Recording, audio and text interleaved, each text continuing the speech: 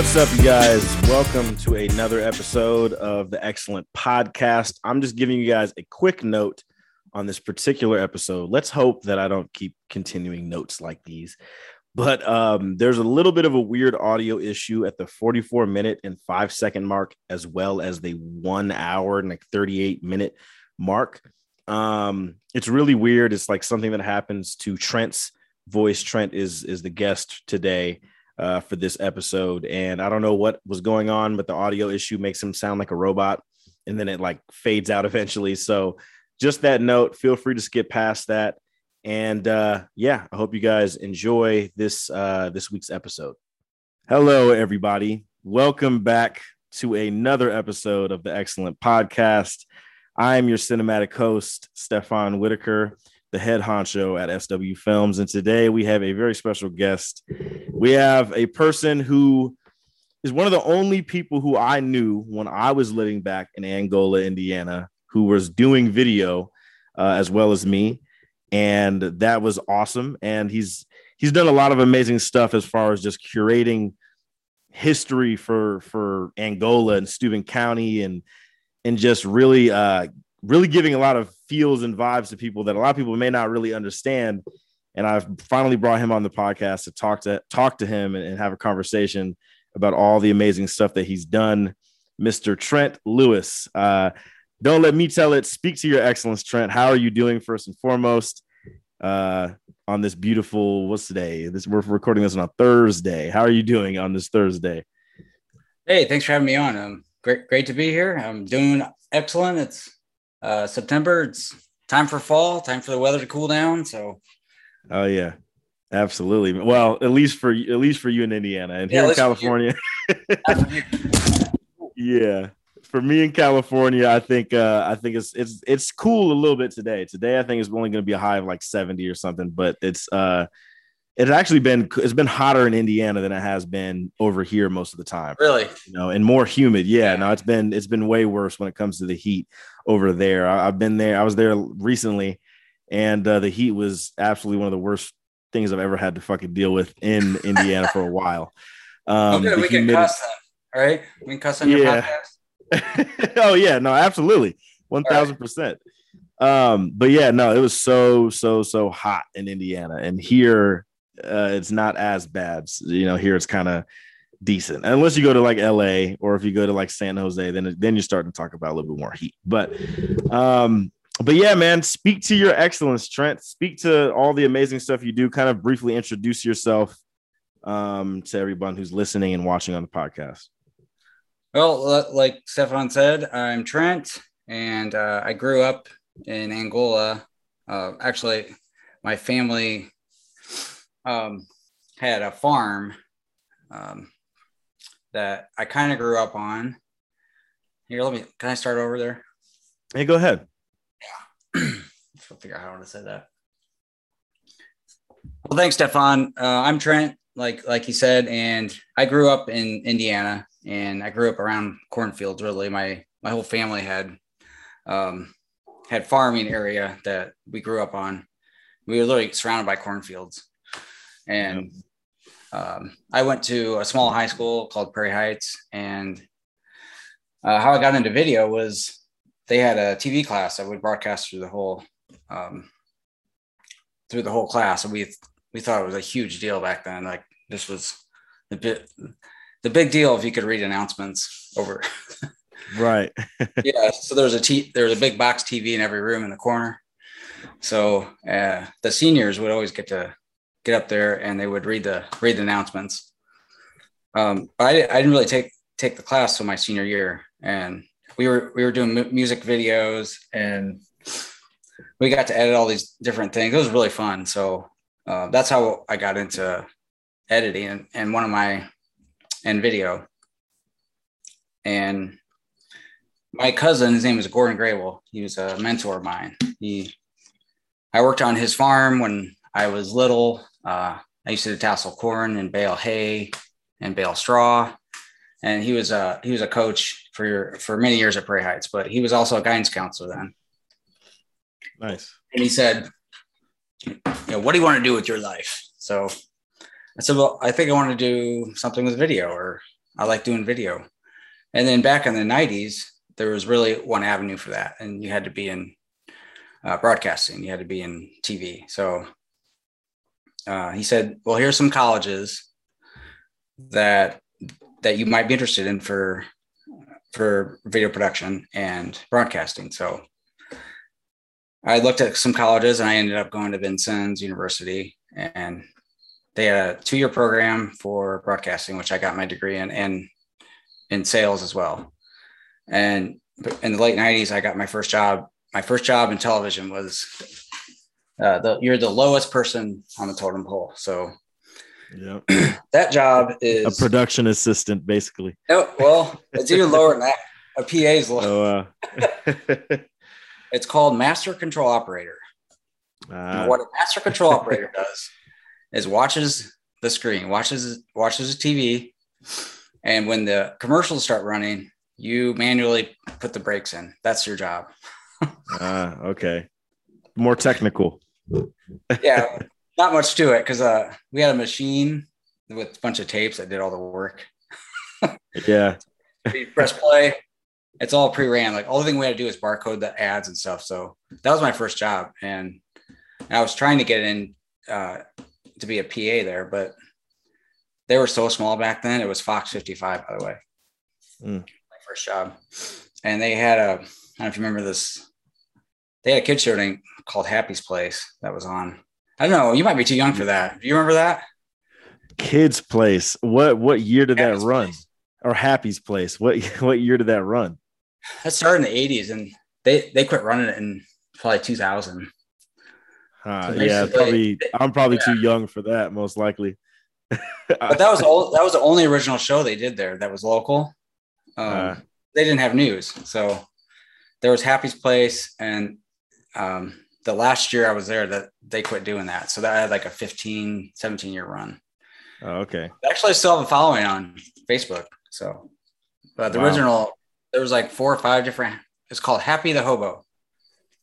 Yeah. But he would interview the kids. Basically, the kids walk in line, he'd interview them. So that's interesting. That kind of sounds like some of those really, like, I'd have to check it out, but there's usually those old PBS like kid shows that would come out, and they're very like, they have this really happy-go-lucky character in the story that's really one of the creepiest damn things you've ever seen. You know, I don't know why I think of that. Yeah, back in the old days, there's someone called Bozo the Clown. I don't know if you heard of that. Yeah, I remember Bozo. It's kind of like it was a shoot off of that. So everybody had a clown. That, and clowns are creepy. Now they're in horror stories and horror movies. Right. But back then, clowns are innocent and fun. Right. Until John Wayne Gacy popped up, until the serial killer John Wayne Gacy popped up, then I think that's when people realized clowns and Pennywise, once they when it came out, when that book came out. Anyway, so that's all. I realized that place was going nowhere. They had, they basically had, they were going to have news. The Happy's Place thing, there was no production to do. Basically, they were cutting promos off Fox. So Fox would bring in their promos, and all you do was cut it out and clip it. I mean, anybody could do that. Right. So I left there and I started at Channel 33, same job, but it was third shift, which was worse. I don't know if you ever worked third shift, but it's awful. It's terrible. I mean, I've let's say that sometimes on these film shoots I've worked, sometimes they could be considered third shift, but third shift in terms of 9 to 5 type stuff in factories or stuff like that is, yes, I've heard that's very awful. I've never had that experience. Oh yeah, especially it's awful. Yeah, in a TV station by yourself, no one's there, and the room is like 60 degrees, and you got a sweatshirt, and you have to watch TV. So a lot of times you're not on. Yeah, that has to be awful. I third shift I heard is not fun, but I've heard the conversation that second shift could be deemed worse, but yeah, I guess it depends, where you are in your life, but yeah, I actually got fired there. Oh wow. And it wasn't, I think I called in sick once, and after that they let me go. And then they got bought out by 21 right after that. So, wow. Okay. Interesting. yeah. Interesting. But I really didn't learn anything, and it didn't feel like I was going anywhere. So I started doing a cable access show on Fort Wayne because I live in Fort Wayne now, but when I moved to Fort Wayne to try this broadcasting career, I already worked at 2 of the 5 stations already. Yep. So I started doing this public access show. I mean, it was very bad. It was poorly produced, but at least I was doing something. I thought it was funny. Like I was doing kind of the edgy comedy then, which wasn't very funny. But back then I thought it was. And me and my friends were, and at least I was doing something with it. Mm-hmm. And I got to meet there's a whole group of access people that you've never seen. They do these wrestling shows, and it's crazy. Like it was like pre-YouTube is what people used to do. Wow. It'd be all these weird kind of shows, weird people doing these different kinds of things. They have a slot on public access because it was free. You could all the equipment's free. You could rent. You don't have to rent. You could just book out a editing bay and edit. So, wow, that's awesome, man. That's great. I think there's actually a person I've worked with. Shout out to Jeff Landis, who's out of Fort Wayne. I've worked with him a few times, and he had an interview show that he had on public access TV, and he would interview. Yeah, if you look him up on Facebook, most people he's definitely a pretty well-known person. He's been in a music video I directed and shot one time. Yeah. But yeah, he runs an interview. I forget what his interview segment was, but I remember I got interviewed by him 2 different times, I believe, and then he's interviewed people like certain people in the WWE realm. He's kind of done stuff like that, so that's why it kind of reminds me that's cool of him. But yeah, I've seen a little bit of the public access world a little bit as far as some of the studios. Like I know the library in Fort Wayne has like a whole studio. Exactly, yeah, and that's always kind of cool to see. I think that's like a cool opportunity for a lot of people, especially nowadays, because that gives them access to that kind of world, Yeah, which is great. Yeah, you got to think back then. Nobody had cameras on their phones or cameras anywhere. You just you'd had to have some kind of money or something. So it was an interesting way to, get a hold of a camera and try something. Right. Yeah. It's wild to think about. Like cameras back then felt like a luxury item, Yeah. And they were big and bulky. You had to hold them on your shoulder. You got a tape loader on it. I mean, wild. Something else. Well, I think you kind of answered my first part of it as far as like what is it that you do professionally and stuff like that. And it's great that you talked about your background with broadcasting and kind of getting into that world, because now that you brought up Fox 55 and then got bought out by 21, which I believe is still is that the local news, still one of the local news stations? Yeah, Channel 33 and 21 merged in the early 2000s, late 90s, I think. So yeah, they're still owned by the same company, which was bought out again by another company recently. So yeah, that's great. And then of course there's Wayne 15, which they've always been around. Yeah, Wayne is, I think, one of the more prominent ones, I guess, when it comes to Angola, Fort Wayne, just that whole Northeast Indiana kind of area. But with all of that, then with how you started doing broadcasts and how all that built into it, and I don't know if you had finished your story there, but yeah, I was about to wrap it up. But if I could, I ended up at PBS. That's where I was headed for this. Yeah. So PBS, I became I started as a master control operator, but after 4 or 5 years, I finally got to be a PA. So that's what I really wanted to do. So I got to work on sets. I got to set up cameras, be in documentaries and help out. So basically that's where my journey I really feel started. That the other stuff was just introductory. I didn't really learn much other than pushing buttons. But at PBS, I really learned from people that were actually, producing, directing, how a live show works, all that stuff. That's where you kind of, that's where I really learned how to produce a documentary. I think we did about 5 or 6 there when I was at PBS. Yeah. So all the research that goes involved in that, all the writing, all the interviews you have to do, and then taking all those interviews, script them all out, write them all out, form them into a huge, it's just like, and people don't understand what goes into documentaries, but I was really impressed. Yeah. So I hit 30 and PBS doesn't pay very well. And I just recently got married and ended up moving back to Angola. So this is kind of where I decided to go on my own. So I worked at PBS for 5 years. There was nothing in Angola at the time. Nobody was doing video. There was a place in Auburn that was doing it. And I was working in this place in Coldwater that did public access and leased access on the cable. And I was like, well, heck, I could do that in Angola. Right. So I called some people, and basically they gave me access right over by Lake James. There's a little Mediacom little box there that they gave me a VCR and DVD player. Yeah. So that was in 2004. And then in 2005, I launched 101 Lakes Network, Channel 20.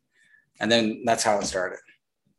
Yeah, man. That's awesome. That is really, really cool just to hear that story, because I remember when I came home from college in 2016, and I think maybe when I was in high school, I graduated high school in 2014. So I believe during that time I may have heard about 101 Lakes Network and all that stuff during that time. But I know for sure when I came back home, it was like one of my goals at the time. I said, okay, I'm gonna work with the company. I'm gonna do a commercial for somebody, and we're gonna get it put on Channel 20 and all that. And then it's funny. It actually popped up on my Facebook recently about a memory popped up saying, how can I get on 101 Lakes Network? And then I think you commented on it and you had said, well, 101 Lakes Network is not around anymore, all this kind of stuff. And you were just switching, but we'll get into that soon. But that's amazing. So that's really cool. Just story to hear about specifically with 101 Lakes Network and just how you got into that realm. I guess with that start though, what interested you into really wanting to take that step into video? Like, opposed to everything else that you were doing before then that you were kind of interested in, doing these different jobs before you got into hopping into the, broadcast world. Like, what really interested you to want to stay and pursue this dream of doing video? Yeah. Well, I figured I'm in Angola. I might as well do what I like, do what I love. So, just because I'm in a small town, it doesn't mean I can at least try something. And at least build a business off of it. So that was the goal, because if you work for somebody else, they can only pay you so much. So you kind of reach a ceiling, and then once you hit the ceiling, you can't go. So your motivation is what? Is it money or what? But you're stopped at where your employer or whoever you're working for is going to hold you back in a way. Not all, but, and for me, I couldn't get a company to do that. Like there's newspaper and radio in that town. That's it. So how about doing video on a channel that people might be curious about what's on it? So one of the first things I use my PBS thing. The first thing I wanted to do is I want to do a documentary. It's like, I've never done one myself. I've always assisted on them. I was like, I'm just going to do it. So I did. I started writing the history of Pawcatuck State Park. So that was my first documentary in 2005. That's great. So I talked to some people at the Pawcatuck State Park. Excellent guy named Fred Woolley. He was an interpreter there for 30 years. He's probably the smartest guy. If you walk out in nature, anything you want to hear, he can hear and knows what bird it is. He just points it out. Oh, that's a red-winged blackbird. Crazy. That's crazy. He knows the whole history of the park. So, and he's a great storyteller. I was like, you're a perfect narrator for a documentary I want to do. And he goes, yeah, you know what? I got all this 1930s footage of Pawcatuck State Park. I was like, you do? Like, yeah, it's on it's on videotape. I was like, sweet. And I need to get a hold of that. And he has an hour worth of old footage from the 1930s of the Waukegan State Park and Potawatomi Inn. When they first put the, they first put the slide up, which was done in the 1930s during the Great Depression. They built that slide. So, and there's footage of it when it was just at infancy. So anyway, that took about 3 months, and that's what I launched the channel with. I thought, what a perfect way. If someone that's a great way to start it. That's a great way to start it. For the people who are listening and watching who don't know what Waukegan State Park is, so most of my people who follow me and all that know I'm from Angola, but they might not know about Waukegan. Waukegan is a state park in Angola, Indiana. Everybody who's grew up in Steuben County and even outside of Indiana and all that have came there. And yes, I would agree, Trent. That is a great way to kick off the channel. That is a great way to do that. And then all of a sudden, like buzz started forming, and then I can tell you, I had no sponsors then. Yeah. But I was still working on the side. So, but by the end of the month, I had about 10 sponsors, and then I was ready to go. Then I quit my job. Wow. That's crazy. So wait, what job were you doing outside of doing the video work? Oh, when I first started the channel? Yeah. So like I was telling you, there's a place in Coldwater called Q1 Video I was working at. I was an editor there. And they gave me the idea of doing an Angola because they were doing the same thing. Wow. The only difference is they pretty much bring people in their studio and talk. And I was like, this is boring. Yes. Yeah. Even though we're kind of doing the same thing. But however, they were doing this on TV every show. And they had one guy, and I'm not knocking it. I'm just saying that gives you a perspective. There's a guy he would read the Coldwater newspaper. He would read the top headlines. And that was a show. Interesting. So I thought, I was like, how can we do this better is to do field work, is to get on the field, talk to people, be outside, just cover events. And then we started covering the parades every year for 10 years, I think. For the July parade, any kind of events going Angola, like Bill Clinton spoke in Angola, I got to record that. Oh, wow. That was, I probably wasn't born for that. Never mind. You were around that. It was 2008. Okay, I was around, yeah, but I definitely wasn't old enough to even remember that he was in Angola. That's pretty wild. That's a moment to capture. Yeah. Yeah, it's a history lesson because Barack Obama and Hillary Clinton were running for president on the Democratic side. Mm-hmm. Indiana became a huge battleground state that year. Yeah. And so Bill Clinton was everywhere. He was in Kennevill. I mean, this is kind of funny to say. He's in Kennevill. He's at Auburn. He's all over the place. That's crazy. That's wild. Yeah. So with One-on-One Lakes Network, right? And that's first of all just a very inspirational story for, I feel like, a lot of people who want to get into something and they're working these other jobs. And even if it is you're in that field that you're interested in, you're working in that field, but you're not the head of something in that field. You know what I mean? Where you want to take a step back, leave that fucking job and do your own thing. I think that's really great. That's kind of something that I kind of say, it's almost a similar situation, even though I feel like for most of the time when I started working out in the industry, I started out working for myself only. And then kind of have gone on to these bigger projects where I'm, now it's like, okay, I might be a PA or I might be an assistant director. It's like, I'm not the number one person at the top of things, but I'm still in my field and I'm making great money, so I can't complain. But I'm working towards getting to being the director, the producer, and all that kind of stuff. But when it comes to One-on-One Lakes Network, so that's, first of all, that's a great way to kick off the channel, going on Waukegan, doing this whole documentary about Waukegan. I think that's actually amazing. In the sponsors, right? So what were the sponsors that you had that kind of that came off after that first month of running the channel? What specific sponsors or? Yeah, because I think a better question is, do those, because One-on-One Lakes Network, first of all, the name in itself is very specific to Steuben County, which a lot of people, Steuben County has 101 lakes.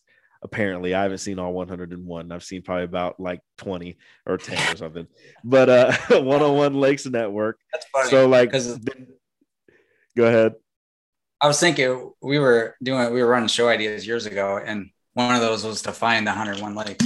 Right. Yeah. I've honestly thought the same damn thing. I was like, do I want to do like, I've thought about doing like a drone shot of every single lake yeah, in county or something. I have too. Exactly. Yeah. But so with the name being so specific to Steuben County and Angola and all that kind of stuff, like, did all of those sponsors come from Steuben County, or were there some that was outside of Indiana? Well, mostly, obviously, they're mostly they were, for the most part. I'm thinking in totality. Mm-hmm. Mostly were people in Angola and Fremont, because the cable reach it's really specific. You had to have Mediacom. That was the one drawback behind having it. I couldn't reach the whole county. I could only reach people that had cable. So I was competing against cable, DirecTV, Dish Network, and then people that didn't have cable.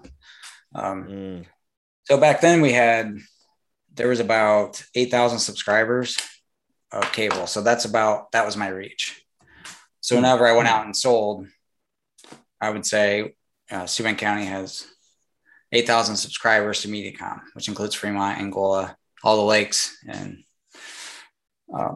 yeah, so there were specific people outside of the county. Like I remember there was a coffee house in Coldwater. She wanted to get all the lake people because there wasn't really a coffee house in Angola at the time. There was one downtown once. But yeah. Anyway, those are the type of sponsors I was getting. People that not so much wanted to wanted, what do you call it? ROI, return on investment. They just wanted they want to be part of it because they saw we were doing putting different things on, putting unique things on that was about the area, which includes history, sports, anything going on in the community. So yeah, that's great. So with that at first, right? I mean, of course you worked at the place in Coldwater. Did you know specifically that you wanted to cater specifically to Steuben County, to Angola? Like, is that the type of the content within One-on-One Lakes Network? You wanted to cater specifically to Angola, to Steuben County? Was that the initial goal when you started the channel? Yeah, absolutely. Because that's why it had to be. Otherwise, there wouldn't be much interest in it if I was covering something nationally, but this was specific for this county. For sure. That's right. So with that, right, like some of the things, because I'm subscribed to let's tell all now, but I've been subscribed for a while. Yeah. And watching the different videos. Like one of the videos that always amazes me the most, I think, is the video showing driving through Angola at like I don't know if it was like in the 80s or something or 70s. Yeah, I have to find the video. Yeah.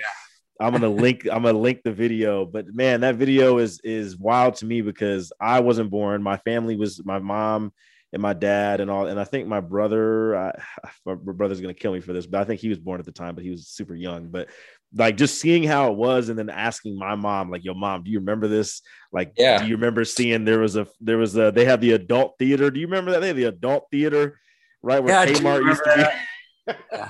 There was a putt by there, and I think it was hole 6 or 7. You could see. I mean, it's like amazing that there was actually triple funny. Yeah, that's hilarious. That it's by the putt. I didn't know all that. That's actually that's the funniest shit. That's probably where Walmart is. That's where the putt was, or yeah, right in front of the Walmart would be now is where the putt was. Oh wow, that's funny. When Kmart, so. That's an interesting story too, because that video, I had no idea about it until Larry Bassett. He's a realtor in the area, and he's actually one of my clients. And then he was helping us looking for a house at the time. Yeah, when we were looking for a house, because I was living in Fremont. I was trying to get into Angola, We ended up not moving for different circumstances, but he was looking at some houses and he told me about this. It's like, you gotta get that to me like as soon as possible. Yeah. So he got the tape on it. It was like the same thing as the documentary on Pokagon State Park is when I showed that. And then I put it on YouTube and I wouldn't say it was a viral or anything, but it was just for the area. It was huge. People really enjoyed it. Yeah. It's huge because people like there's something special about being in an environment and then really getting like a look back in time in that environment that you're currently living in. Like, I think that is something super special, especially for people who live in a small town like Angola. And seeing that I thought was really awesome. And there's a bunch of videos on the channel that is like that. But when it comes to getting, go ahead. 1930s. That was probably the first film of Steuben County probably ever existed. 1930s. Yeah. And I don't know the whole story behind it because it seems like they mapped it out. It looks like a well-to-do guy. Like he's this rich white dude. He's like kind of big. I mean, they all dressed like kind of nice back then. And then they got a map of Steuben County. They're pointing at it. And then you even put suitcases inside the trunk then in the 30s. I guess you just put them on the side of your car and just take off. And then they went to the lake. And the first shot of the mound is I've been up there. I don't know if you have or not, but you have to get permission from the Steuben County commissioners. But you can get up into the Steuben County courthouse and you can shoot down on the mound. I did that like 3 times. Yeah. And that guy did the same thing back in the 1930s, that same shot. Wow. That's crazy. Now, I actually have gotten from the mayor one time. My mom knows the mayor and is really good friends with the mayor. And then everyone knows my uncle John Day, who's everybody knows. Right. Yep. So I got permission once and I really wanted to do something like for a music video there, but I ended up never happening. But I've seen those different shots like on Facebook and other stuff like that. And that's amazing. I have to watch the 1930s one because I don't think I've ever seen that. That's even before my mom was born. So I'd actually like to see how that is. My mom was born too. So yeah, that's insane. So it's cool. They go to Tri-State and then they go to the lake. They're actually on the lake and the people have bath caps on. They're jumping off the back in the day, Bledsoe's Beach was huge. It was like the biggest thing going on, like James. Mm-hmm. You have dances and all kinds of stuff going on. Wow. So that's and there's footage of that too. And they used to do live. they did like live radio broadcasts from Bledsoe's Beach.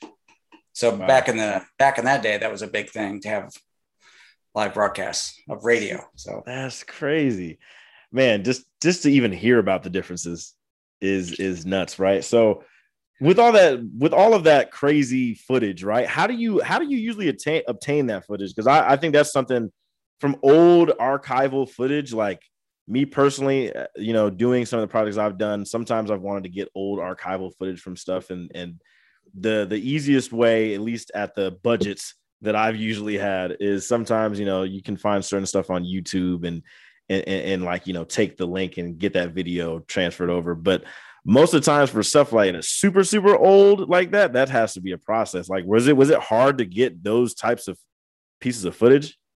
Yeah, the 1930s footage I got it by pure accident. It's only because I saw it when I was at PBS. We were working on a documentary. Yeah. And Todd Grimes was a producer. I was a PA. Hey, Todd. He still works at PBS, by the way. He's a good friend of mine. Shout out, Todd. And he went to Angola also. He graduated in the 80s. Oh, wow. And we were reviewing some footage for, we were doing he was doing a historical part of Smith Field. Smith Field is a small airport in Fort Wayne. And during the mid 2000s, they were thinking about shutting it down, and for every reason, it's still running today. But we thought this was a good story to tell. So the aviator, his name was Smith. Well, we got all this archive footage from the Fort Wayne Historical Society, and attached to it was all that footage that I was telling you about from the 1930s of Angola. And then Todd was reviewing it. It was on a reel to reel, like a big 2-inch, 1-inch reels. Yeah. And we had to transfer it off to another tape format. And he goes, Trent, you got to see this. This is Angola. I was like, holy shit. Like, I've never seen anything like this. It's 1930. And the funny scene, and maybe you can clip this in, watching that footage, someone actually pulls out in front of someone on the mound, even back then. Yeah. Oh man, that's funny. That's wild. I mean, it just had to be the right place, right time. A lot of that footage I found was just because I asked, and I was doing a documentary. And then the thing with Larry, that was he's the one that recorded it. So shout out to Larry for the 1980s footage. So that's great. So, I mean, I guess you've definitely built up certain relationships and connections with people to be able to get this footage. Because I think one of the good things about this generation, I guess, or even the introduction into like YouTube, right? Which we're also going to get into that as well. Because you mentioned something about Channel 20 and then how YouTube, that was kind of pre-YouTube times. I want to get into that as well. But you had to build up these connections, I imagine, and relationships with these people to get this footage and these nostalgic pieces of like history. Like, you've obviously kind of built that up with certain people around the community. Yeah. Once I started airing some of these, I think I started when Facebook started. I did a call out a couple times of basically, I would say I would transfer your film if you got any old footage of Steuben County. And I only think one person took me up on that. But there's a guy that did a book called History of Lake James, same thing. He got a hold of me and said, hey, I found I've been doing research on this book of History of Lake James. I can't think of his name. And her name is Flame, I think. I got a copy of that book somewhere. But they asked for the footage that I got permission to use, if I could use it. I said it's not for me to keep from anyone. It's for everyone. It's not for me to you to say yes or no. Yeah, absolutely, you can use it. But in return, he's like, I've got some footage for you, and it was the same thing. I gave him some of that footage I was telling you about, the 30s footage of Steuben County, of Lake James and Clear Lake. And he sent me all these old family films that were transferred. And this is of Lake James Christian Assembly, which has a huge history, by the way. Wow. The train used to stop there at the Lake James Christian Assembly before it was a camp. All the trains would unload there. And we have actually footage of this. All the people would get on the boat and they would disperse out to the cottages. That's how you'd get there. Wow. What? And you see the footage of they're hanging off the top and stuff. It's like, it's crazy. That's wild. What year was that? Like, oh man, that could be the early 20s, late 30s, maybe. Because the roads weren't developed. And they used to have mail. Mail used to go around by boat. Wow. That's crazy. That's crazy to think about. Mail by the boat. Like, it makes sense, but it's also just insane to think about that. That's crazy. Wow. And this footage I found, and you'd be impressed. These guys were making their own films back then. It was something called Loch Ness on Lake James, and they made these little films, and they were doing reverse film, like they're jumping off and they're reversing the film back, so they're going back up. It was crazy. Awesome. Yeah, they were making films back then. That's insane. That's so cool. That's just amazing to hear those stories. I mean, with all the amazing like footage and stuff that you've got from that time, was there something that you've seen that like really amazed you? Like, what's one of the things that you've either personally captured yourself? Well, actually both. Things like events or things that you personally captured that you were the most proud of, and also things that you had gotten footage wise, archival wise, that you were just like kind of blown away by. Wow. That's tough, man.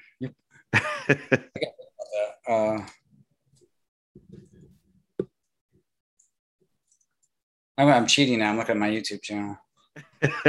Take your time. It's all good. There's a lot of stuff there. I mean, like there's just so much amazing stuff that a lot of people wouldn't imagine, that's on that channel who are from Angola. People would be surprised to see it. So, I mean, take your time, look at all the stuff that you've got. I know there's some stuff that is just, that had to be kind of, that had to be just mind blowing for you to kind of like realize like, wow, this is something that I got for the channel, or this is something that I never knew was even a part of Angola's history or Steuben County's history, situations like that. There's a house in Fremont, which we did a historical tour over, and it's still there. It still exists. It's right by the tracks. It is, we did a whole, we spent at least 2 hours there. I wish I could remember the name of the guy that owned it, but it was built, it's the oldest house in Steuben County. I'm guessing, don't quote me on that, but now what people don't know about Steuben County is there's an abolitionist history in Steuben County that most people don't know about. There were a lot of people there in the Underground Railroad. So for a little history lesson, the slaves would travel at night so they would not be caught, because they had the fugitive slave law back then, where actually slave captures could actually go into the north and return the slaves back. Yeah. And so there were lights that they would put, and this is a huge house, and there's hidden walls and stuff where the slaves would hide during the day. So they'd hide in the walls during the day. So that was one of the stops, is this house in Fremont that still exists today. It's amazing history. It's three stories. There's a lady that did a whole background on, there was at least, I think she counted at least 20 houses that were abolitionist houses. Yeah. That were on the Underground Railroad. So it's kind of an amazing thing to find out about, just some little. Yeah, that's crazy. I see you have a little friend behind you. There's someone peeking out. It's pretty funny. That's funny. But yeah, no, that's actually, I think I've heard a story. I've definitely known about the Underground Railroad in Steuben County. A specific house. Yeah, no, I think that's kind of news to me. I'd have to ask my mom. She knows a lot of the history with that, as well as there's another lady who works at Trine who knows a lot. Debbie McHenry, those folks all kind of know a lot of different stuff. But yeah, that's really amazing. I mean, that's something that has to be wild. But that was something that you actually captured. I guess, was there anything that footage wise that you gained from somebody that was kind of surprising to you? Yeah, I think seeing that the 1987, because I actually grew up then, so that was that was a great find to find. Yeah, I mean, all the old stuff is cool, but the 81 was more nostalgic for me. So yeah, it felt good to kind of really to bring you back to that time too, especially, right? Like, I feel like watching that and realizing like, oh, I was around in this time, like it kind of brings back a little bit more nostalgia for you, I'm sure. Yeah, that's great. This is a small thing, but there were 4 boys in 2010, 2011 that died in a, I'm sure you.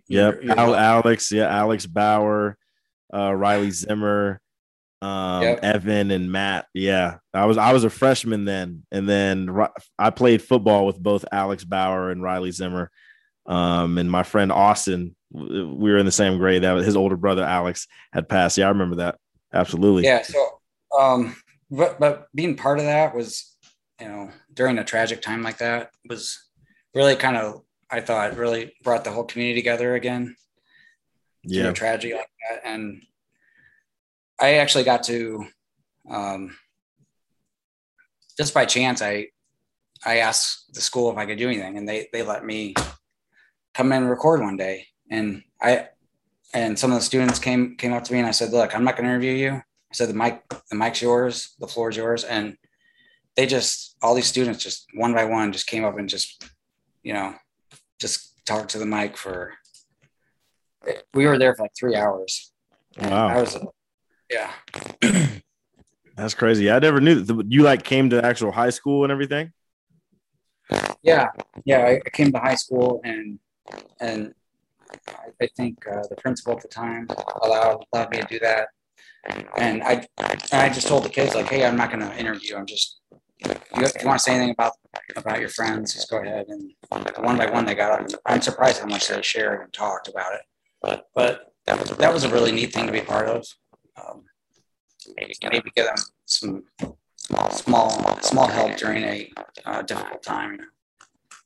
Yeah, definitely. Yeah, no, that was definitely a crazy time, and it's been over 10, 11 years, which is insane. Cause I definitely remember where I was, everything I was doing during that time. That was definitely a crazy time. I started covering sports. We started, we used to cover trying sports, high school football, high school basketball, and some baseball. We didn't do much baseball, but all those things we, so what we did that week is we ran out with no commercials, and I think I ran for 3 or 4 days. It was just a tribute to those. I got all these pictures from all these families, friends. They sent me all kinds of pictures of us together. Actually, one of my first live streams too that I ever did. So. Yeah, no, it's definitely a crazy thing. But that's wild. So with all this stuff, kind of back to 101 Lakes Network, with all the stuff that you've had a chance to get for that particular channel, because you obviously your switch over to Tell All Productions, was there something, or is there something that like you've heard about as far as like Steuben County's history, Angola's history, that you would like to get a hold of, like getting a hold of that footage, or maybe there was something that kind of slipped past you one time like to get eventually? Yeah, there was a guy that had like, have you had moments like those with the channel? Yeah. Remember I told you that somebody asked me, they transfer a film from the 60s. That's what I like to see. I've never seen Angola in the 60s. I've only seen pictures, but he actually has film of it. And I'd be interested to get that. I got 20s, 30s, 40s, got the 80s. Nice to see the 60s and 70s. But so when I started the channel, there was a need for production. So I started my tell-all. It was first tell-all at first. When I started in 2005, it was called Tell-all Productions Channel 20. Yeah, and I thought I needed some branding, so I got rid of the Tell-all Productions, and just that became my corporate business, or stuff I did for businesses on the side. Yeah. And that's why I kept it, because that's why I still do that today. I'm still doing video work today, but I think I stopped doing it in 2015. So, but your question was. Trying to get the best footage. I don't know, man. It's probably a lot because you've captured so much. You know what I mean? And I can only imagine that has to be difficult to try to go through all the many stuff that you probably have gotten a hold of or heard about. But I do want to break into before we get into Tell All Productions, I do want to break into specifically just maybe some of the marketing and promotional stuff that you've had to deal with 101 Lakes. So like, for instance, you talked about Channel 20 and just like the Dish and MediaCom, right? And just how that played like a pretty important part with Channel 20 specifically. Because I think that's kind of the situation with a lot of public access, right? It's like you have to have a certain kind of provider to be able to use it. Yeah, I remember that was kind of something that I learned about when I was on an interview with the Jeff Landis I was talking about before. Yeah. I think he had some weird provider you had to use, and it was only at nighttime you could watch it too. So it was like it was kind of odd just at times. But when YouTube came around, right? Like I would imagine when Channel 20 was around, YouTube was probably just new, or maybe wasn't as fluent as, of course, as it is now. But like, when you put all the stuff on YouTube, did that kind of open up a little bit more opportunity for you as far as like the amount of things you're able to get? Because that you don't really everybody was had the internet and they were able to like, go on YouTube and view all this stuff. Like, did that give you more flexibility to have YouTube at your vessel? Yeah, absolutely. Because I think the first year I got pretty much on it the first year. So I thought, well, here's a cool way to showcase your work, And what I used to do is I would film a commercial, I'd edit it, then I had to export it, then I have to make a DVD, then I have to label it, and then put it in an envelope. Then I have to go deliver it, have them watch it. That's process is way too long. I know, and approve it. It's like, this sucks. I hate doing this. When this came out, I was like, oh my gosh, I can send them an email link. They can just watch it on their computer. There you go. Perfect.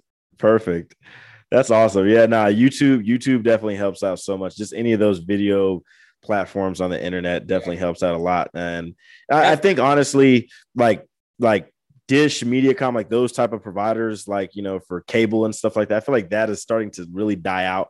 Sure. It's dying out completely, even though it's dying out. Yeah. Cause I haven't watched cable in a long time. Like in my apartment now, I don't have cable. I just have the internet specifically. I don't ever watch like TV like that much. If I do, I'm watching YouTube or I'll watch Netflix or whatever, all that stuff is being baked into a lot of different services and technology now. So cable is kind of almost obsolete in some ways, but then you think about like Mediacom or Comcast and all those type of companies, they own a lot of the stuff that is creating all these different things for different platforms. It's funny now, they're developing apps and they're doing streaming. So they're a little late to the ball game, but yeah, everybody's trying to play catch up. It's interesting, but so Tell All Productions, that is what you are currently at the helm of. With that, like I said, this kind of goes back to my very first statement I put at the very beginning of the podcast, is asking about One-on-One Lakes Network. And then all of a sudden, I remember you told me, One-on-One Lakes is not around anymore. And basically Tell All Productions was the new thing. What made you make that switch? Like what made you get rid of One-on-One Lakes, at least that the name and I guess the brand of it? Like what made you want to switch into something that was more production based, client based? Well, 2014, I was, you talked about excellence. So I'm going to brag a little bit. Yeah. Please brag, please. This is the excellent podcast. Everyone is supposed to brag. In 2012, we did the first stream of sporting events. So we started streaming in 2012. I knew this, and I was telling my ex-wife, she's my wife at the time. I was saying, like, this is where this is going. I said, every year we're losing, because I get the numbers for the cable subscribers. It's going down. So, I mean, you'd have to be a fool not to see what was happening. So it's like I started pushing everything online. So I could stream it online. I could still do Channel 20. That helps me with getting sponsors. But then I started doubling up. I was doing streaming. Then we're putting highlights on YouTube. But back then, YouTube was not streaming. Facebook was not streaming. You could only use live stream or Ustream.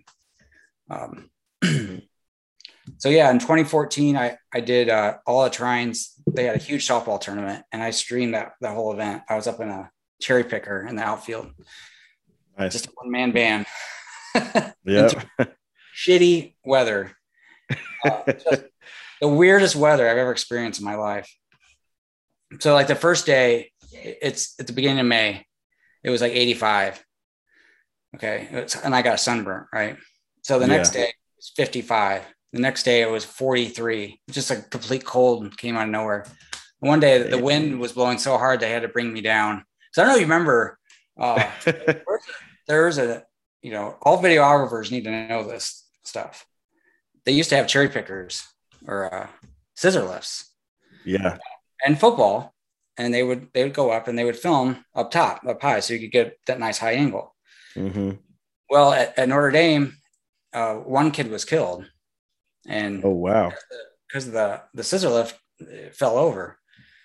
And because because I remember a lot of people didn't like my Facebook post, but back then it was like 7 years ago. I said the coach should be fired for this. Coach Kelly, which he's still the coach of. He said he should be fired. It's his responsibility. There's no reason that kid should die filming practice. You know what I mean? Oh, it was a practice that they filmed.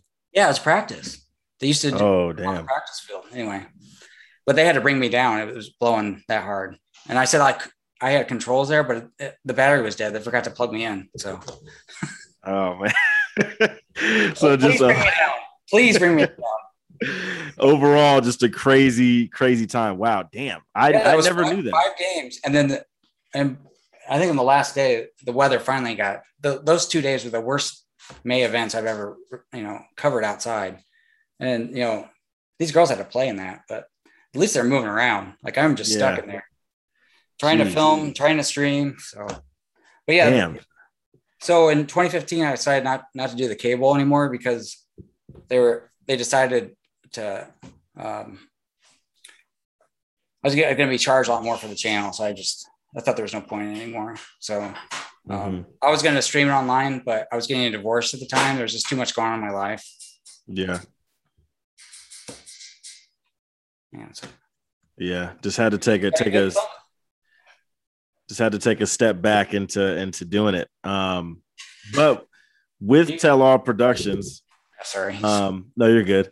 But with Tell All Productions, you definitely seem to like kind of come in with a new brand, shake up the look a little bit, give it a more professional look, and also go straight in for wanting to do like promo commercial style content for people. Like what with that, I mean, what was your approach? Like what was the difference in your approach for Tell All Productions than it was then for One-on-One Lakes Network? Well, when you're running a channel with a lot of content, you're running around. So what happens when you run around? You're not as prepared. When you're doing a lot of events, your preparation is limited. When you're doing a lot of live events, which I was transitioning doing more of this live stream, just running and gunning kind of thing. So that's the stuff I missed was actually like I did this thing at a cemetery, which you may have saw on my channel, which is that's something I planned out for 4 days of shooting, and that's something you just couldn't. Hey, can you check it outside? All I hear is are you making cereal? No. I don't know if you can hear that, but it's funny. No, I can hear a little bit. That's funny. But yeah, I mean, so yeah, have you always been like a one-man band within Tell All Productions, or like have you tried to expand it out, or usually like what is your process usually when you do some of these different event coverage or planning out a commercial? When I was busy, like I'm basically doing it part-time now. I did work at Vestal for a number of years. I was doing most of their videos there, but normally I always had a PA with me. So you probably know Austin, right? Austin Hall. Yeah. Shout out to Austin. It's been a long time since I've spoken to him, but yeah, I remember Austin. So he was an intern for me years ago at the network. Oh wow.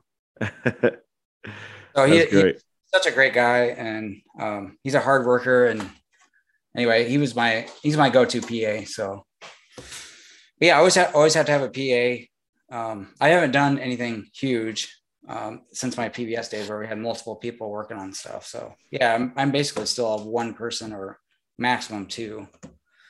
So yeah, for sure.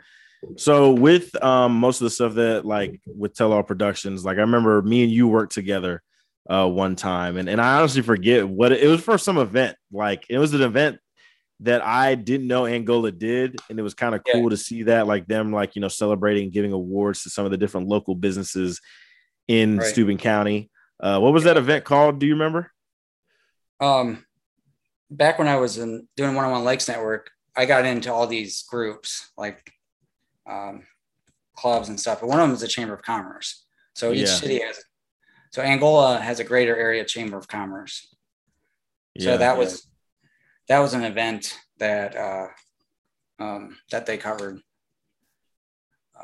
So every year they do, like, they give out businesses to basically, awards, you're right, to businesses. Or people that give the most to the chamber. And they usually have a speaker and stuff. So I covered that event for years. And I think this is a one that we'll definitely be able to get into a very good conversation about it. Just the battles of creativity and working in this environment for video, film, and photography in Angola, in Steuben County. So let me kind of walk you into, like, I guess some of my struggles and stuff, right? I think when around the time in 2017 when we had worked together that first time, right?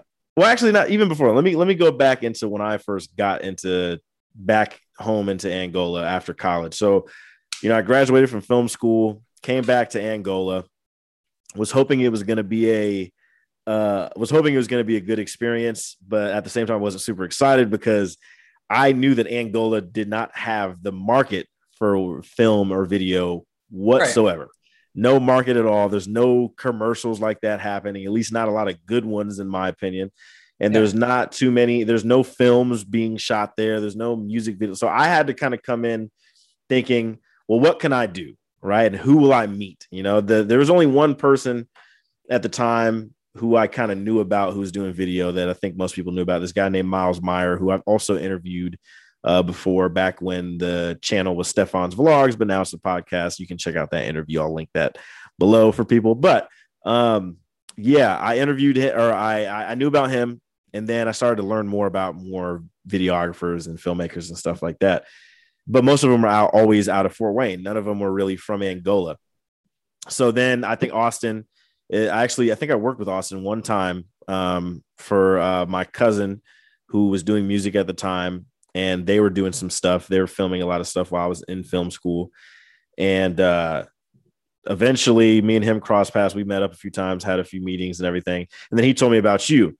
And then I knew about a few other people that was doing videos in Angola, maybe a little bit later on. There's the dude, and I've never met him personally, but I think his name is Chris Sanchez or something like that. I think his name is.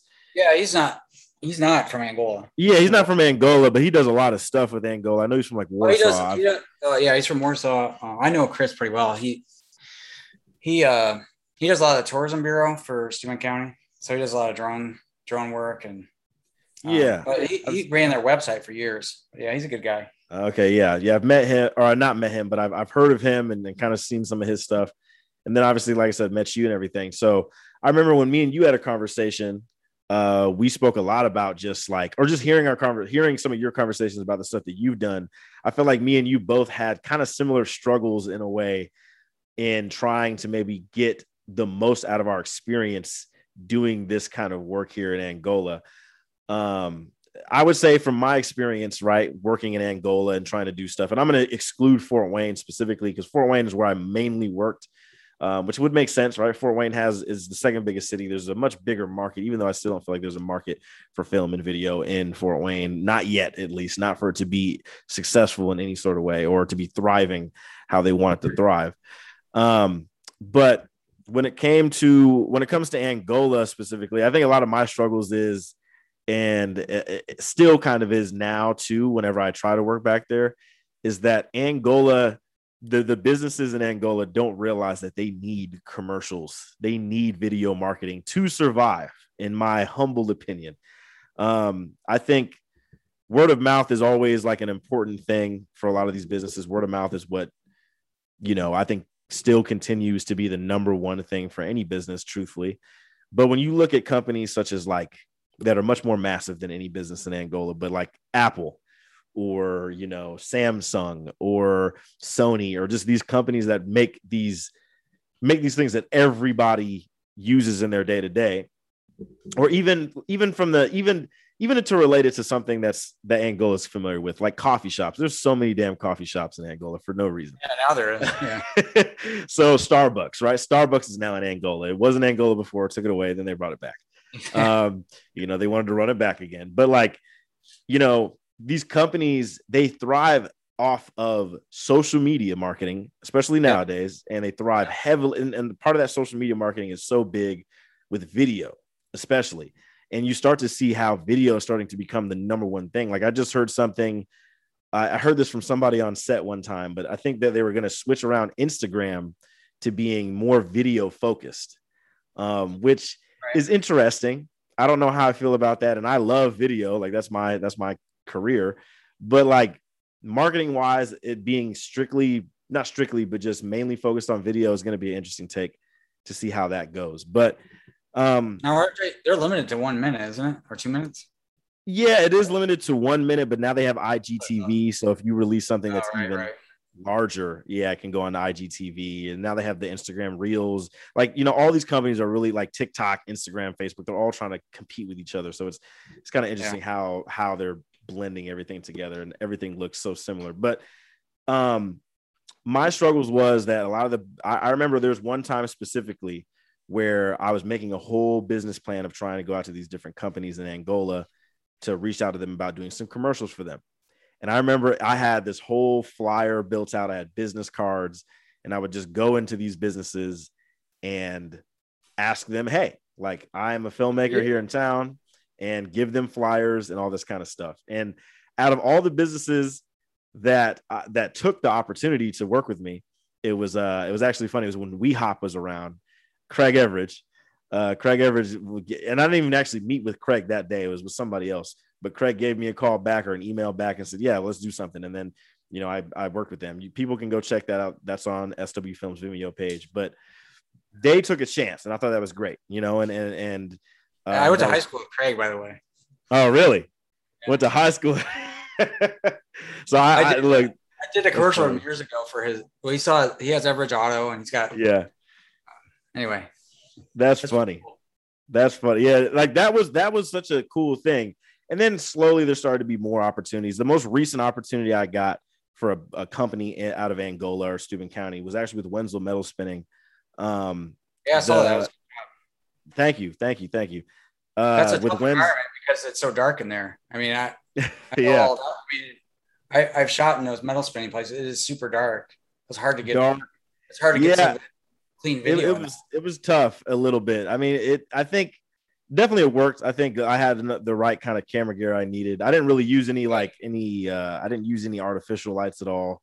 That would have been just a little too much.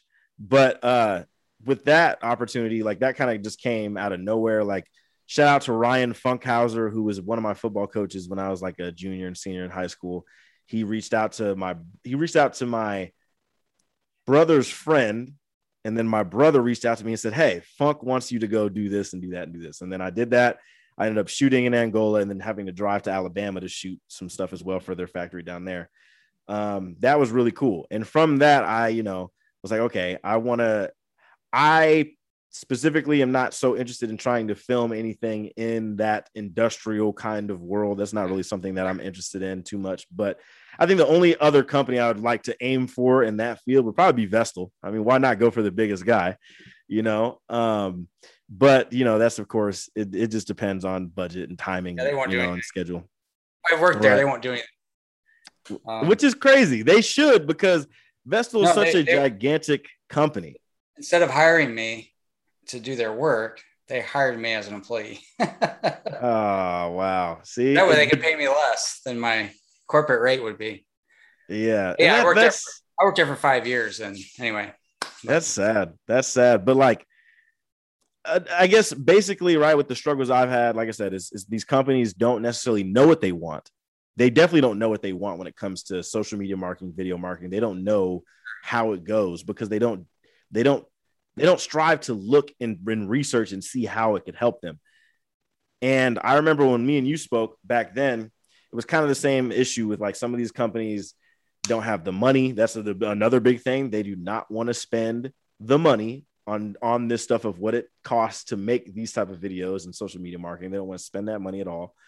But I remember me and you spoke and we had that conversation, and some of those similar situations have happened to you. I mean, would you agree? Would you agree that it's kind of, with Angola being such one, not having that kind of market at all, do you agree that it is really tough to try to get people to get on board with, I guess, the way of the world now? Like social media marketing, social media is a part of the world, and I think it's going to be a part of the world for 10, 20 more years. Like, what do you think? Yeah, there's certain people, especially in we have when you're in a small town, you have a big manufacturing set.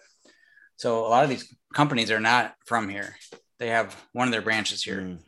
So it's tough to get, especially when you're trying to get into those corporate videos are, they're not great, but they pay well. So trying to get into them, it can be lucrative for you as a businessman, but as maybe not as a videographer or as an editor, it's not appealing that way. But so a lot of them have that mindset of they don't need to advertise because they already, wherever they make, they don't need it. Yeah. They feel like they don't need it because they have a certain set that they already do. So I always try to tell people, like, you want to sell your company, not necessarily like, what do you do? Like, there was a big push, like the Steuben County Economic Development, they hired me to do some videos back in 2013, basically because they were trying to present manufacturing as not just where you start out as and have a job, but you can actually build a career. So I got to interview people and see how they made stuff. It's just like some of these shows, like how it's made. Those kinds of things can be interesting if you can form that in. But absolutely, yeah. But yeah, definitely. They're basically, because I was everywhere. I try to join all these clubs and stuff just so I could just be known. So if whenever this came up, maybe they'd hire me for a video. That's basically what the thought was. But yeah, you knock on a lot of doors too. So, and eventually you knock on enough doors, someone's going to say yes. But a lot of times, you have small towns that they have two things. I talked about, they have small businesses and they have the manufacturing. The small businesses might want to do something, but like the middle of the road factories and stuff like that, those are tough because they don't want to market. And just like Vestal decided they needed a videographer full time. They never had one before. Right. And like you, I know a lot of those people that I eventually worked for. And I always ask them, like, why aren't you guys like doing videos or doing more videos? Well, but even just social media, like these local mom and pop shops and all these local, but they're not good at social media. Yeah. Like they don't know how, because here's what I have to just to all the people that may be listening who are from Angola, who are maybe like older than me, right? Because I'm only 25, so I'm a youngin' to a lot of people. You are. But I will say this, right? This is going to sound harsh to people, but like these older folks eventually are going to be gone. And the thing is that those people are usually at the head of these types of businesses. Right. And they don't know how to use social media. They don't know how to use Facebook. They don't know how to use Instagram. They don't know how to click the record button half the time on an iPhone or whatever, just to capture something. And I don't say that disrespectfully, but I say that as in these types of things are important to learn to keep your business alive. I think there's a lot of businesses that have died off in Angola and just everywhere in the world who have not focused on how to market themselves the right way. I guarantee you during the pandemic, right? The pandemic was a tough time for so many businesses, especially local small businesses, that if they just probably learned how to reach out to their customers through social media, through video, they would still be here. I believe that's the truth. Yeah, I agree. I tell you, one guy that does it, that embraces it, is a guy named Todd Saylor. With Tom Simmons. Todd. I know Todd and Tom Saylor, all those folks. Yeah, he's on it. He's the shining example, I think, for entrepreneurs in Angola, to be honest, of how to keep yourself alive and relevant in this space. And they had that huge block party, which I saw some footage of. That was really cool. Yeah. And I think you captured something for Tom's Donuts. 2 years ago. 2 years ago, I did some work for him. Yeah, we filmed not all summer, but we filmed Memorial Day, 4th of July, Labor Day. And we put a little commercial together for him at the end of that. That's cool. So that was fun. When Todd did paid serve, he was a client of mine. So he's a good friend of mine. Yeah, absolutely. I got a couple of his books and a t-shirt. So shout out to Todd Shout, Saylor. yeah, shout out to Todd. I might have to interview him one time. I've never met him personally. I've met Tom many times because he would always show up at football practice Oh, sure. Yeah. back in the day. But like, and He was plus, yeah, he was a sponsor of ours for years for football, oh yeah, football games. So I actually got him to, he did play, no, he did color commentary when I used to announce the game. So that was cool having him that year. Yeah, he's a good guy. Oh, yeah. But yeah, social media is the way to go now. I mean, everybody's on it. So Everybody, and it's just the thing is, I think that these businesses, they like social media is so much more than just making a post. Like when I see some of these businesses, local businesses in Angola, how they communicate certain things or how they put out certain notifications of events or certain products for their products or for their service, it just never sounds appealing to me. And of course there's different audiences for a lot of this stuff. So but as somebody who loves my hometown, because I want to give back. So I want to give back certain things to my hometown and provide opportunities. I would love to provide. I've always wanted to provide opportunities for these companies to look back and be proud at something that they're showing for the business. Like with Winslow Metal Spinning, they really took a huge chance to want to do a video, especially because they are in such an industrial market. sure.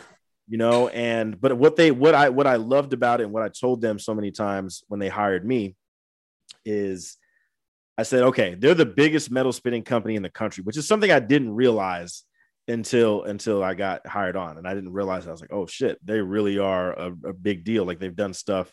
They've created stuff for some of the craziest types of industries, for like stuff for the military, stuff for all these different Boeing airplanes. And like, they've done stuff for even film sets. They created something for one of the Fast and Furious movies. They've done a lot of stuff. And I told them, I said, well, it depends on how you want to be recognized, right? They are the biggest, but do they want to be known as the biggest? Do they want to speak to their excellence as we do at the Excellent Podcast? Do they want to do that? And I think they did it. And I think it was great to create something for them that could really show that. Like, that's why I wanted to make the commercial kind of feel tough. Like, one of my inspirations for the commercial was like, when I look at Ford commercials, like I really would love to work on a Ford commercial eventually one day, but like they're Ford tough. Like they have just so much grit and gut in a lot of their commercials, and just like, it just feels like a tough working environment. And I wanted to kind of show that and kind of provide that through voiceover and just the shots and the cinematography and everything. I wanted to provide that there. So, them wanting to do a commercial, I thought was very bold. And I would suggest that to any companies listening, take those risks. I'm telling you, it will help you out. It will lead you into better places. Most definitely. But Like you said, I mean, that's a good point, because like you're talking about excellence. Like these companies, they have something as a tool to sell. And when you're the biggest or good at anything, I mean, you need to sell that. Absolutely. So you can earn more money. So how you present it in a pamphlet? Here's a pamphlet of, hey, we're the biggest metal spinning. Like, no, you show a kick-ass video and present it to a customer. Like, hey, I want to do business with them. Mm-hmm. That's how it works. Because newspaper, radio, and even billboards, like a lot of that stuff isn't always grabbing people's attention. It doesn't excite you. Yeah, it doesn't excite you.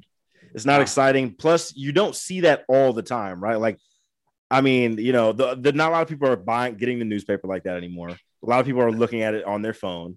People aren't listening to the radio. People are listening on their phone. People aren't looking at billboards all the time. When they're at their home, they're looking at their phone. So once again, it all goes back to the social media. It all goes back to that aspect of it.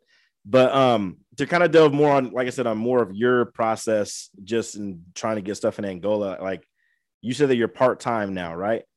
Well, I live in Fort Wayne now. I lived here for 3 years. So I don't, my mom still lives in Angola. So when I go back, sometimes I'll fly my drone around when I'm in town or something, fly around the mound or fly around the high school. I covered the fireworks last year. I didn't go this year, but those are kinds of things I do when I'm there. Yeah, Like I've seen definitely you've done a lot more drone content. I've seen a lot of that on on the Facebook page and on YouTube and stuff like that. With you being part-time now though with it, because I think your other job is you're a car salesman, right? Yeah, I'm selling cars now. Selling cars. Oh man, so you're good at you're good at selling to people. You know that's a good skill to have though. I think being a car salesman at least once.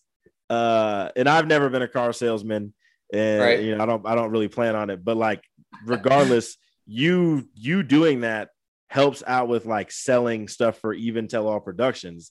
I would assume as well. Well, yeah, it's weird how I when I started a channel, I had to make money. I had to go out and have sales calls. Yeah. So when you go on sales calls, you have to sell yourself and sell your business. Yeah.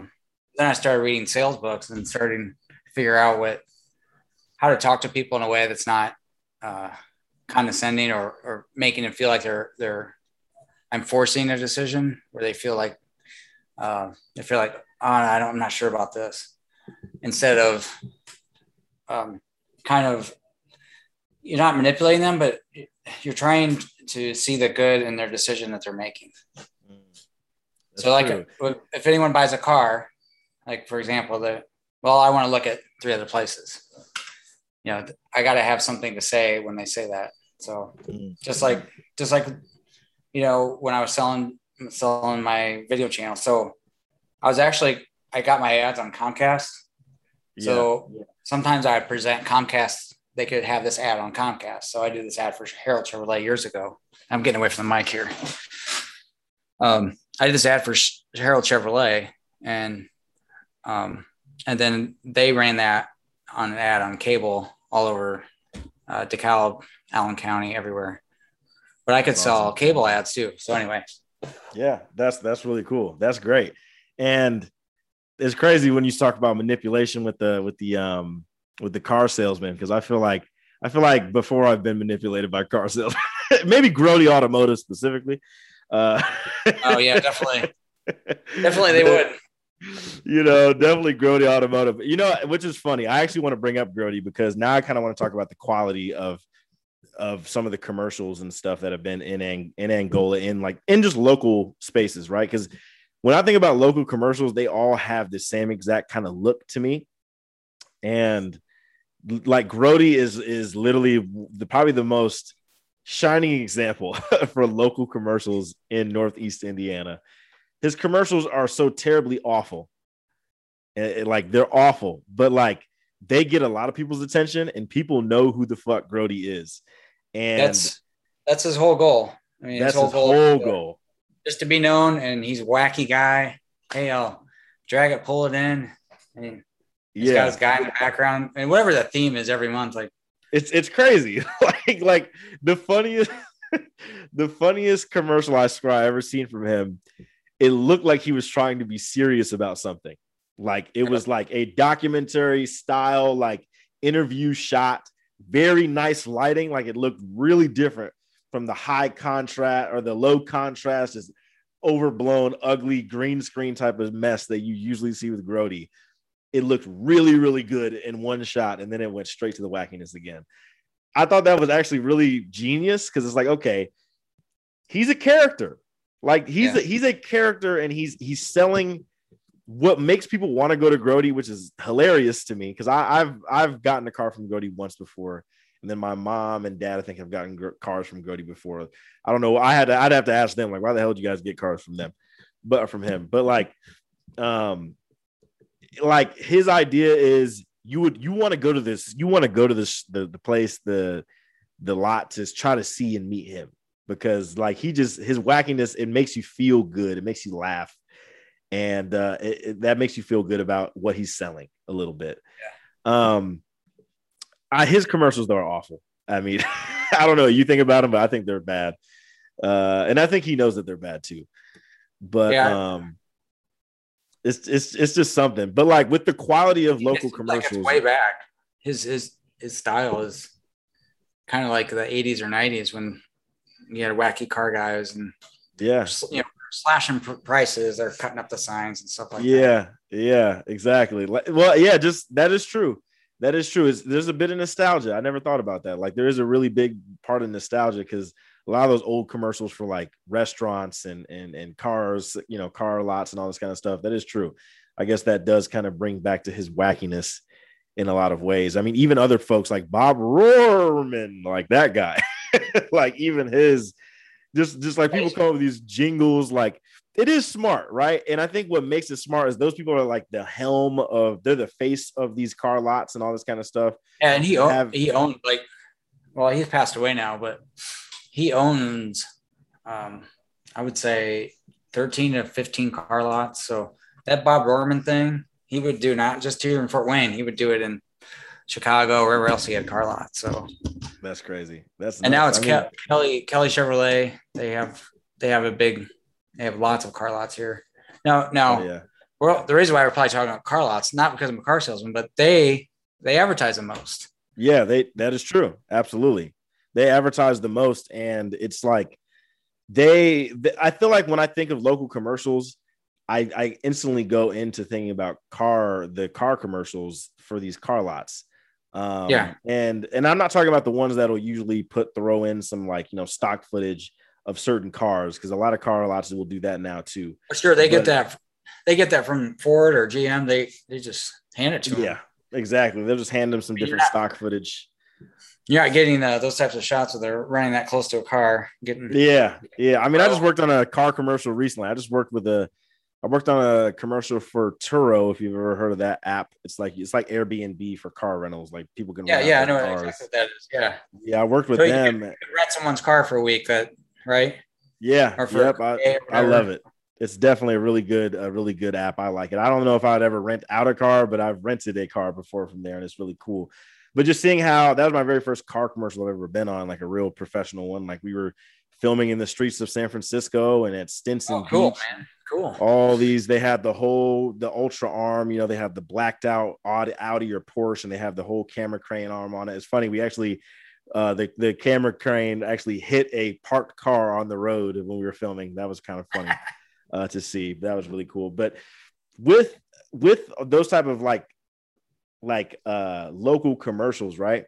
When you started Tell All Productions, or when you go about working for clients, does that ever cross your mind to think like, okay, I don't want my video to look anything like Grody? Because when I did SW, for SW Films, one of my main things that I've always said is every vision made with cinematic excellence. That's my slogan. And that means I really want to I want every local commercial to feel like something that'll be on playing during the Super Bowl. Like I want it to have that feel. I want it to be cinematic. Mm-hmm. I want it to have story. I want it to evoke emotion. I really want to affect people's emotions when I'm trying to convey something for a product or a service for these companies or brands. So is that something that's crossed your mind too, when you think about, I guess, creating something, or are you kind of more like in a streamlined process where you want to give the client what they want and keep it at that? It really depends on the client, I guess, because sometimes they want to be in it, and it's sort of your job as a producer sometimes to either talk them into it or talk them out of it if they're not a good public speaker, or if they're not very good they're not good on camera. The company I work for now, I need to do their videos. I really should. And I've already asked the owner. It's like, I already work for you. I could do way better than what your guys are doing. Yeah. Because the problem is he's got a son with him, and his son is a nice kid, but he doesn't look comfortable. You can tell he looks a little nervous and it's your job as a producer to relax him. Like, look, just relax. I get him talking before we roll, we're joking around. I just want to get him loose, just so they're, you don't want them to look like this when they're talking. And we have all these great car deals. I've seen that. Loose, Yeah. But yeah, that's part of your job is, as a producer, is to get people loose. And all the people I've interviewed over the years, especially if you're doing commercial work. I've had a client where he wanted to be on, and then I put it together for him, and I had to go up to him. I was like, it just doesn't work. I was like, we got to do something else. Yeah. And then it might have been I might have felt nervous saying that, but I felt like it's my job to tell them that too. Like You got to, yeah. Yeah. So I don't like having them all in the commercial. I'd rather have someone else voice it and have a nice stream, because I don't feel like someone talking, unless they're the face of the company, that they should be in every commercial. Now, Grody does that. I wonder how many takes it takes him to do that. Probably a lot. Probably a lot. I feel like, because even though Grody's such a very charismatic person, I feel like it's probably not always an easy process. Maybe trying to work with him in getting these lines right and all this kind of stuff. I mean, it's that's to be expected. But yeah, I agree with you though.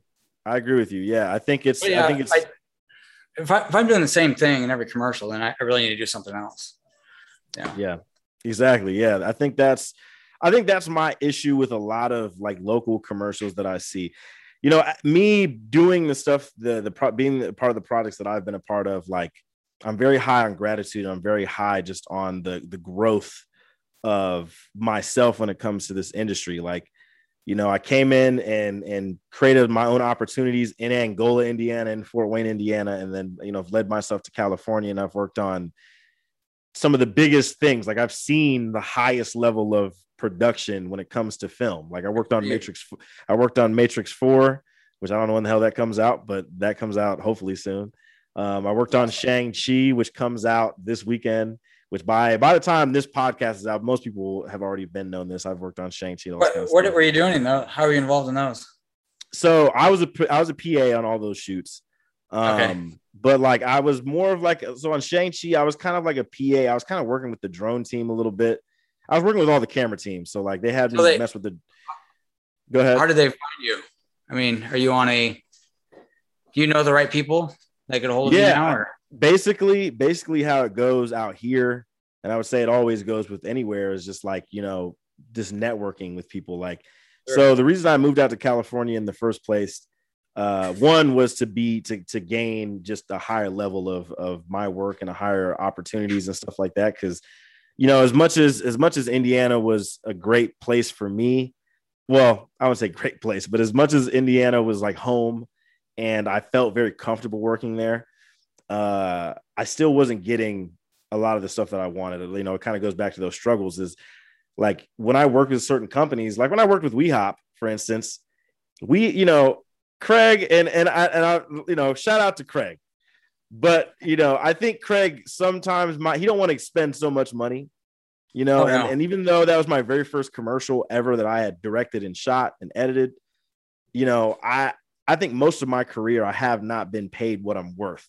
And now that I've been a part of such of these big productions, like I was the second assistant director on this Kendrick Lamar music video in LA recently that just came out. That was like the biggest thing in my career because I was an assistant director on that. So I had a really big role in that. And that was also just a crazy thing for me because that's like an idol of mine to work with, him and all that kind of stuff. So that was huge. But being a part of like Matrix, and I also worked on Venom 2. I worked on Matrix and Venom 2 in the same month. That was also just crazy. That was like right before the pandemic started. And then so are you in a union or are you a freelance then?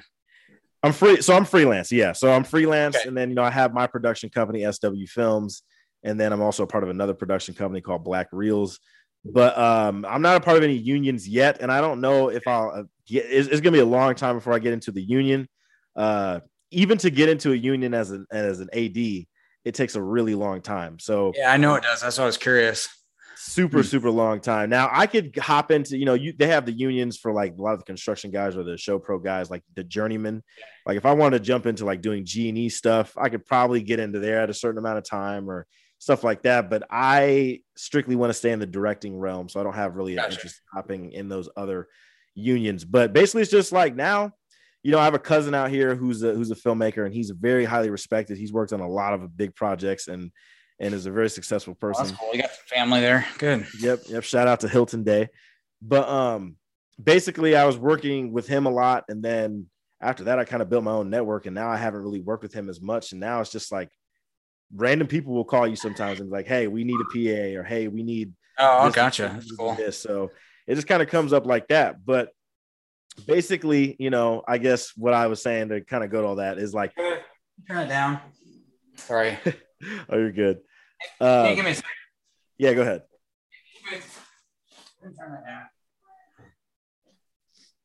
That's all I'm hearing. Yeah. It's all good. But basically, like with all of that, I'm such a stickler on the quality of certain stuff. And I always try to strive to give my best quality, even with projects that I really don't like doing, because I think we all have projects that we've shot before that we just like, I really don't like this. I hate this. It's kind of not, it's not one of my favorites, Yeah, sure. So sometimes you gotta let go as an editor, just say, right. It's like there's nothing more you can do. You can spend like 3 more hours on stuff and this looks the same.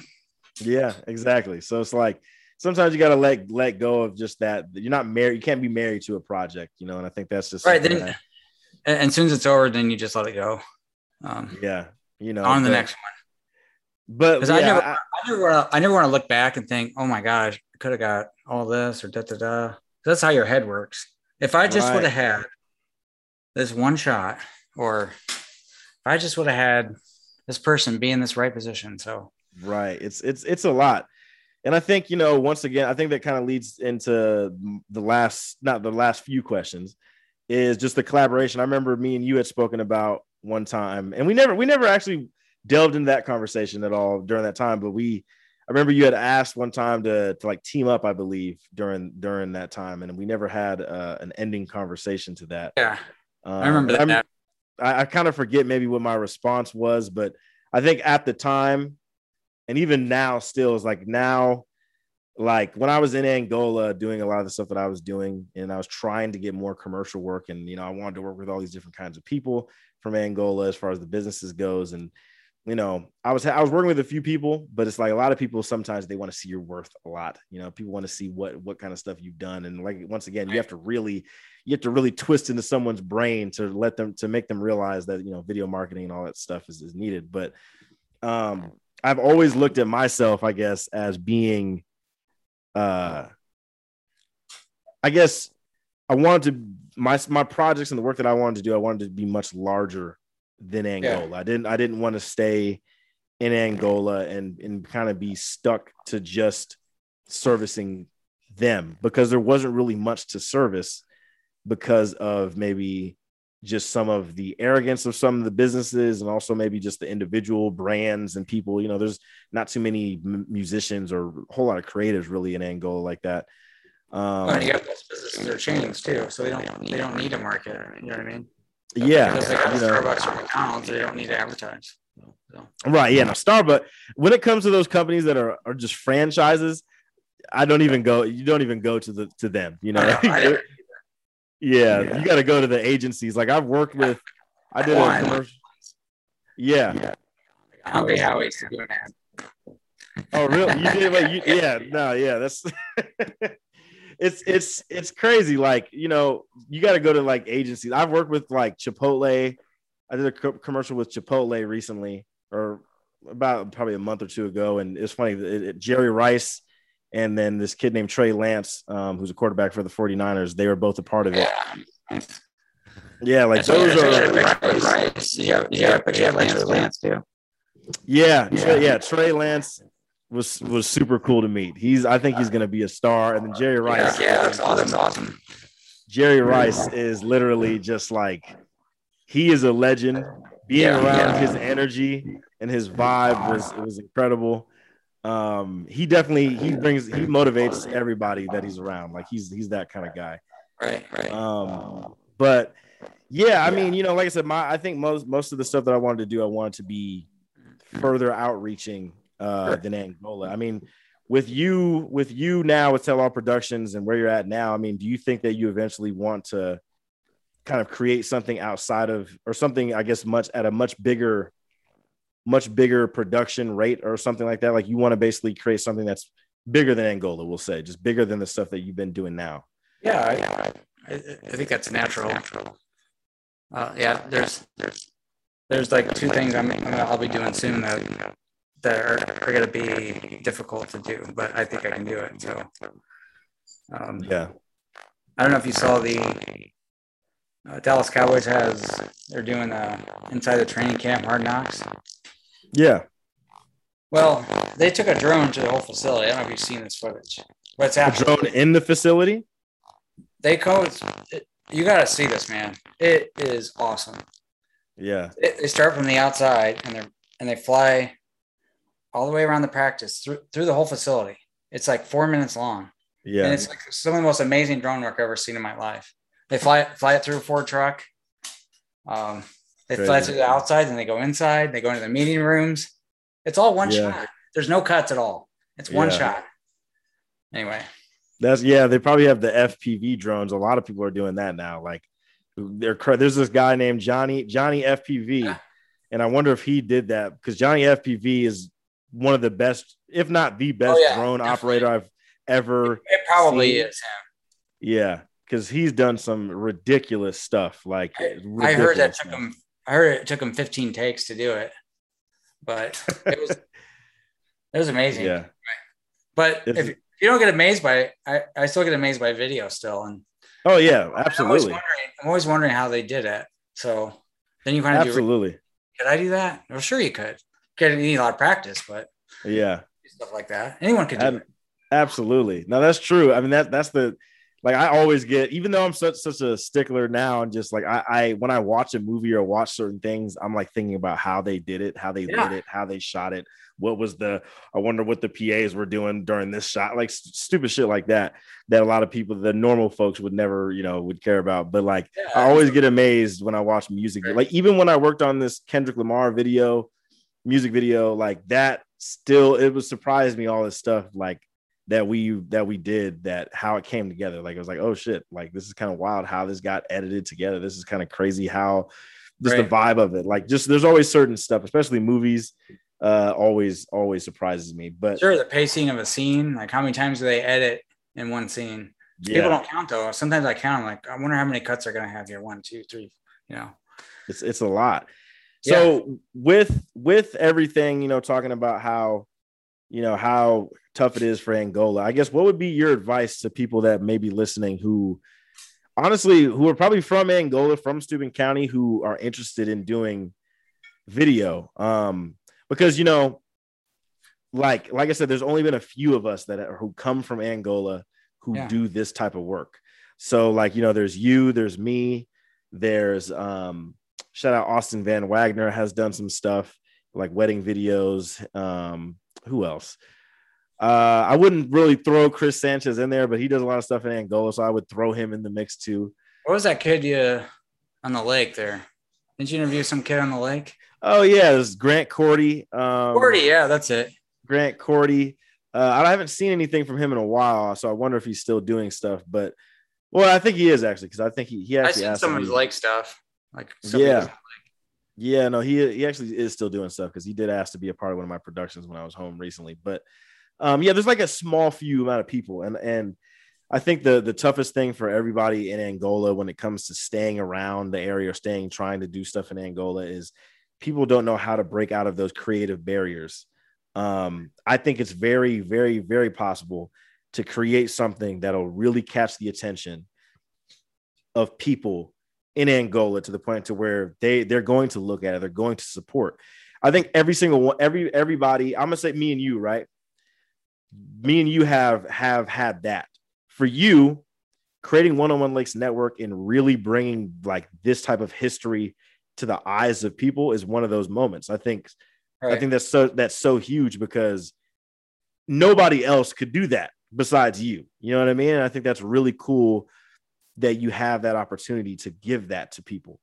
You know what I mean? And then when it comes for myself, I think it's just the fact that being from a very, very small town, right, being a Black man from a very, very small town, and being able to be at these levels of production, it's kind of awesome. and work with these types of celebrities and all these different crazy types of people. There's not a lot of people in Angola that can do that. No, or can say that, and of course that's why I always want to get back to my hometown. Like I eventually want to try to bring like a networking event to Angola, because I feel like a lot of creatives in Angola, entrepreneurs, they don't know each other. They don't know each other at all. You know that guy, God, I can't remember him. He's got a place on Clear Lake. You know about him? He was in the you remember when GoPro came out with Karma? It was their Rory Kramer. Is that what you're saying? Kramer, that's it. Kramer, yeah, I would throw him in the mix too. And I think I found that he got the chain Justin smokers. Bieber, chain smokers. He had Justin Bieber come out here. They came to the venue because of him. Yep. And Justin Bieber came, same thing. Yeah, their videos. Yeah, no, he's not from here, but but that's what I was about to say. They said he's from Michigan somewhere, which makes sense since it's close to Clear Lake. But I would throw him in the mix too. I guess he is one of those types of people.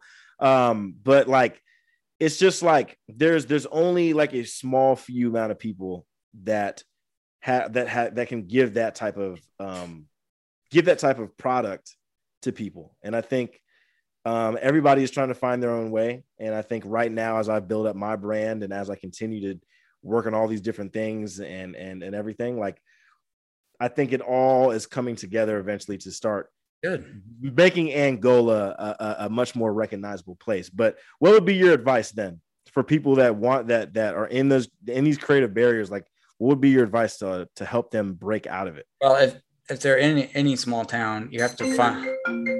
Oh my gosh! Hang on.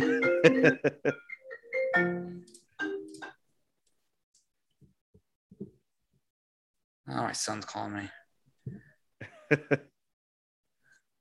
I probably got 5 more minutes, bud, and then I got to go. But that's all good. Yeah, this is the last question. Okay. Take 2.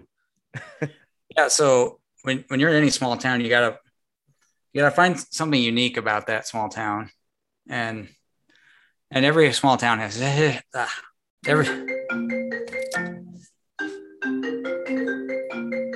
Getting bombarded right now. Yeah. Yes.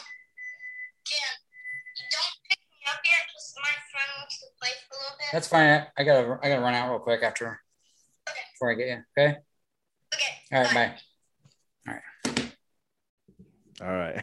Take 3. Last question. Hey. Yeah. Any small town has something unique about it. So, just in our area, I mean, I kind of told you a little bit about. There's so much history around the lakes. There's these big lakes. And they all have hotels. They have all this kind of history that it's kind of interesting to find out about. So any small town has a unique feature. So you got history, you got lakes in our area. And do you know much about Fox Lake, that history? Oh, absolutely. Yeah. 1000%. Yeah. So that was a vacation spot for African-Americans for years. Mm-hmm. Actually, there are some remnants. There is a small dance hall that's abandoned. It's still there. Yep. I know the exact one. Yep. You know where it is? Yeah. Yep. So that's a unique part of our history and of American history. And so every little town has something like that. It doesn't have to be history, but there's a unique feature about that history. Then maybe you got the biggest water slide in the state in your small town. See, you explore that. You got to find something. And you're out and maybe you're in the mountains. You have all that beautiful terrain out there. So you got to find your voice, I guess. And it doesn't mean you have to stay there, but you can find something unique about that area and capitalize on it, and you can create something out of it. That's my advice that I would say to someone younger. To find your voice. Absolutely. And that's 1000%. I think more people in Angola and these small towns, but specifically Angola, because that's where we're from. Like that is to find the voice is important. Because a lot of the small towns sometimes have small town mentality that comes with it. Right. So a lot of people don't want to explore other options and their mind, not having an open mind about certain stuff. It's important to take in the right information and to build your voice around that information as you grow. And at least I would agree. Yeah. At least try. You at least got to give it a shot. Yeah. But I got to create a documentary with no experience at all. I mean, other than being a PA documentary. So you learn so much when you're working. Yeah. When you're doing different things and trying different things. and I could try this next time. You learn from each experience. So Absolutely. if you don't try, then how can you learn? Well, like I said, Trent, you are a very great example of breaking out of that barrier. Like it's great to hear the story of working at this job. You were in the field, you were doing good enough, started your own thing with 101 Lakes Network. You quit that, and just starting building up ever since then. So that is actually that alone is already the example and advice for us. So keep on going for it. End off this, you're still young. I mean, you're doing it. So keep going at it. 1000%, man. Absolutely. To end off the podcast, where can people watch your excellence? Where can people reach out to you? Give me some social medias, and I can link them here so people can find your stuff. Tell All Productions, TEL, which is my initials. That's how I came up with that. TEL is my initials, dash all, ALL Productions with an S. Sweet. And you can search that on YouTube. I got about almost 2,000 subscribers. I've got 5 of my documentaries on here that I've done. And there's probably close to 700 videos, I'm guessing. A lot of videos, yeah. There's not so much lately, but there's more coming soon. Because that's great. I got an interview coming up with a Afghanistan war veteran. Oh, wow. So I just want to get his take on what's going on in Afghanistan, which is all over the news right now, obviously. Yep. Man, that's great. Awesome. Well, thank you, Trent, for being a part of this podcast. Yeah, thanks, bud. Yeah, absolutely. Thank you to everybody who's listening and watching. Make sure to go subscribe to the Excellent Podcast and subscribe to SW Films. And we will see you on the next episode. Take care, everybody.